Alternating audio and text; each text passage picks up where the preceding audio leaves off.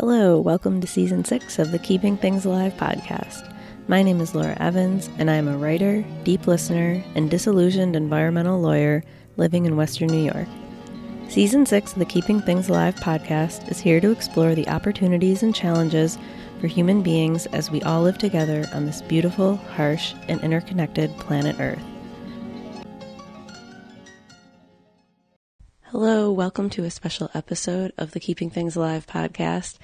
It's April 25th, 2022, and it's been a long time since I've published another podcast episode.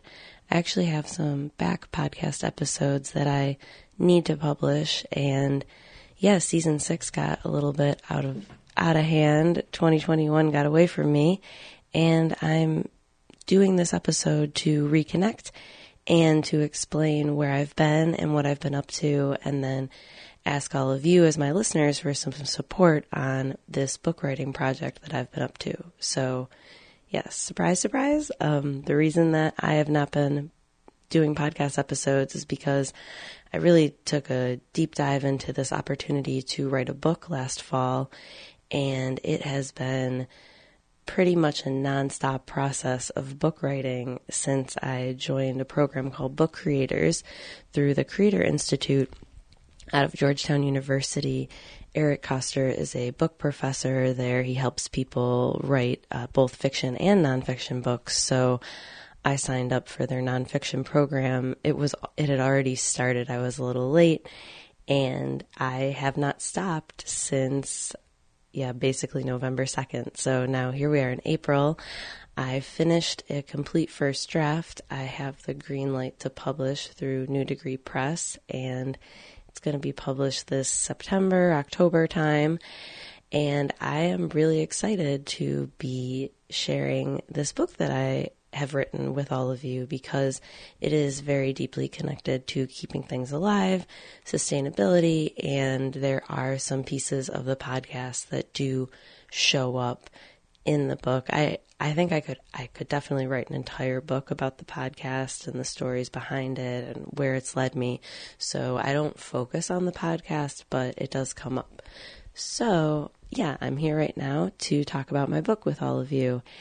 And the book that I wrote is called Silent Seasons: Chasing Sustainability Through the Law. And the whole point of it is to go through the different seasons of my life where I have been silent about what I've seen and I've learned as it relates to sustainability and environmental law. Listeners of this podcast know that I have a background as an environmental lawyer. I'm currently a natural resources planner as my day job. I've had multiple different jobs. When I started this podcast, I was an environmental consultant as my day job, which is similar to the planning work I do now. Then I left and I worked at a nonprofit. I worked at Push Buffalo for about 2.5 years. Left that, was planning on taking the bar exam. It didn't happen. So I have been in and out of this environmental law and policy and sustainability space for 15 years now, and I feel very alone while I'm there. I feel like people don't know what environmental law is. Some people think that I'm doing this amazing work to protect the planet. Sometimes I am, sometimes I'm not. And so it's very confusing, and the word sustainability is getting thrown around a lot these days. What does it mean to be sustainable? How do we sustain ourselves, our lives, this planet, our food, our children? It's a very existential question, and I've really noticed, and I talked with other people about this. I would say shout out to Mike Whalen from Lawyer Forward for really putting this into perspective for me. But he explained to me, and then I really caught on, that there has been a huge uptick in chief sustainability officers in different corporations. There's also been offices of sustainability in different cities. And when India Walton was running for mayor of Buffalo, which I believe is the last podcast episode I put out there, I mean, she was trying to form an office of sustainability. And so I was deeply thinking about what that would mean. And all of this comes down to environmental law, what I've learned, the ways that I have done personal practices in my life to kind of deal with the systemic issues that I see in environmental policy and law. And so I really took all of that, all of my experiences, and put it into a book that is technically nonfiction. It is in the realm of like thought leadership and, coming up with new ideas. It also is a probably half of a memoir, because all of the lessons that I'm learning and the things that I'm teaching come from experiences of my life. Now, so why is this important? It's important because sustainability is a huge issue. There have been new International Panel on Climate Change reports coming out about mitigation and how, and then just, different like demand side consumer issues, because, we've talked a lot about production. How do we produce the energy that we need? But we don't talk as much about consuming and how we could be much more efficient with our consumption patterns, our transportation patterns, like all of the ways that we live our lives are other ways that we can deal with what everybody calls climate change. And yes, climate change is real. It is a thing, and we all talk about it. But as I've been writing this book and as I've been seeing people talk about climate change a lot lately, I just wanted to point out that really what we are fighting and what we are up against is industrialization, and climate change is really a symptom of that. Like, it's almost like, I guess it's like, we're fighting a symptom and not a cause when we talk about climate change. Like, yes, the climate is changing, but that is because we are burning fossil fuels. It's not just because the climate's changing. So I have been wanting to put a point on that lately and, throughout this book. So, why is it important? Because we are in a global sustainability crisis. There are large amounts of species going extinct. There are people that live along the coast that are really struggling with losing their homes. Some island nations are losing their entire countries. People are getting sick from extreme heat and extreme cold. Our buildings are not set up to withstand the impacts of climate change that have happened from industrialization. So the reason that this book is important right now is because it is hitting at this exact issue that we are all facing, but struggle with knowing what to do about it or how to talk about it. And it's never fun. It's never great, but I do think that there are like deep rewards. I do get a lot out of cooking and gardening and having a more reciprocal relationship with the earth instead of something that's just extractive. I like to pay attention to the earth and what is going on, and I have found deep benefits in my life from that. And so, I'm just hoping that, and the purpose of this book is to put all of that into one story, one complete book.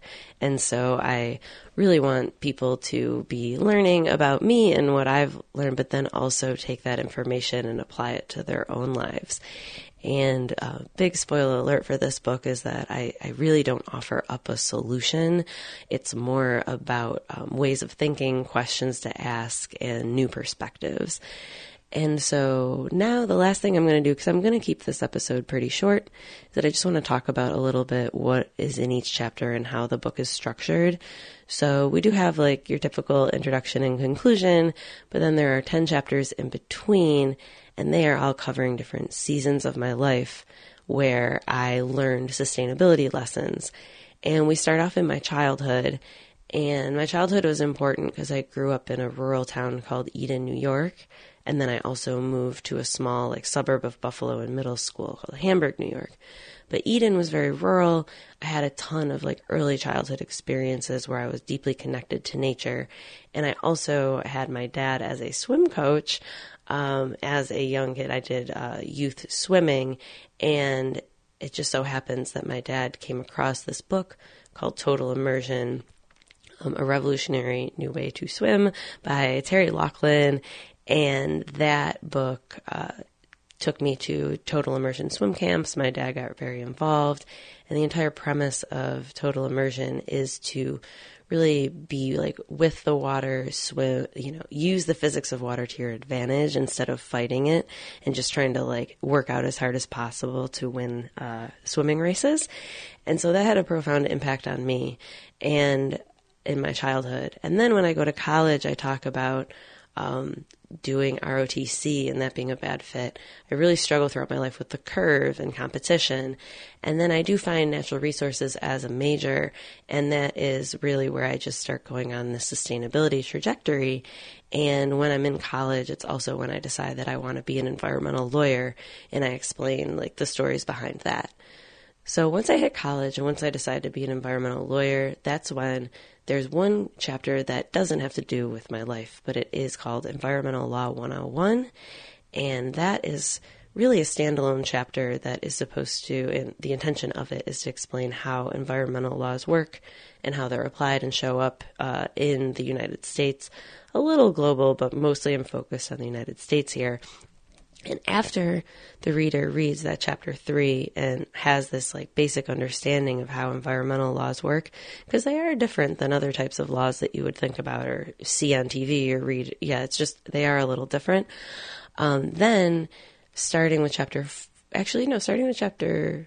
3, 4. Yeah, I start summarizing an environmental law. Yeah, starting with my law school chapter is when I summarize, it's about 2 pages of what the Clean Air Act is and then how it works and how it shows up, sustainability notes about it, real life examples. So you almost have this little memo and you can just learn about a particular environmental law. So in law school, we get, Clean Air Act. There's also the National Environmental Policy Act, the Endangered Species Act, the Public Trust Doctrine, the New York Climate Leadership and Community Protection Act. And then there's also a recipe for chicken noodle soup because in 2020, I took a long pause. I'm calling it the pandemic pause. And that's really when I start talking about personal sustainability practices and what it takes to like take care of our bodies and ourselves as we're living in this like very challenging time of transition, of change. How are we going to get our energy? How do we want to live now? There's a lot going on. And so, chapter 10 is all about moving forward, a series of questions to help you identify false solutions, different questions that you can ask yourselves when you are trying to think about what is sustainable and what isn't, and then just some exercises about how to think about living your life and how to move forward. So, I think I really just gave the whole book away, but I hope that helps you understand where I'm coming from, what I'm doing, and why. Also, why have I left this podcast alone for so long? And it is because I've been writing this book, and I don't know, I think I've learned, between doing my day job and then writing this book and then, always having the podcast in the background, there is really like, I have an incredible amount of like creative energy and like wanting to do a lot of projects, but there is like a budget to that and how much I can actually do. And so I definitely feel like I've been operating on all cylinders for a while and just trying to conserve my energy. And now, bringing this book to the podcast and trying to make more connections. I will acknowledge that in the past couple of months, since I've talked last, I did take down all of the past 5 seasons, and I just have season 6 up right now. And I am going to re-release episodes in the future, but I really did. There were a few episodes on there that I just didn't feel comfortable with from almost like a journalistic perspective. And so I just wanted to reassess and honestly re-release them in a different way. I do have plans to put the Keeping Things Alive podcast on YouTube. And so there's just a lot of things going on behind the scenes, but this book is very important to me, and I just want you all to understand that it is a work in progress. So I have a first draft, and right now there is an opportunity to, as I'm heading into revisions and then getting it published in the fall, I am running a pre-order campaign between now and for, the rest of the month of April. So it's only going on for 6 more days, but I have been having an Indiegogo campaign for Silent Seasons now for the whole month. And I have 93 backers right now, and I'm looking to squeeze in probably about 20 more. And so if you're listening to this and you would like to support this project, Silent Seasons, and this book, and you would like to pre-order a signed copy, there is an Indiegogo website that you can go to, and I am going to leave the link in on my website, keepingthingsalive.org. Also, it's on Instagram, and those are the main ways. If you also want to email me, Laura@keepingthingsalive.org, I'm happy to send you a link. But yeah, this Indiegogo campaign is happening. There's a video of me talking on there and explains the book a lot more. But yeah, I'm definitely looking for supporters to pre-order this book. The pre-order campaign is going to fund my publication costs. I've also been working with an editor I had an editor to help me develop the story, and now I have a new editor to help me with revisions and publication. And yeah, it's been a really exciting time. I have always wanted to write a book.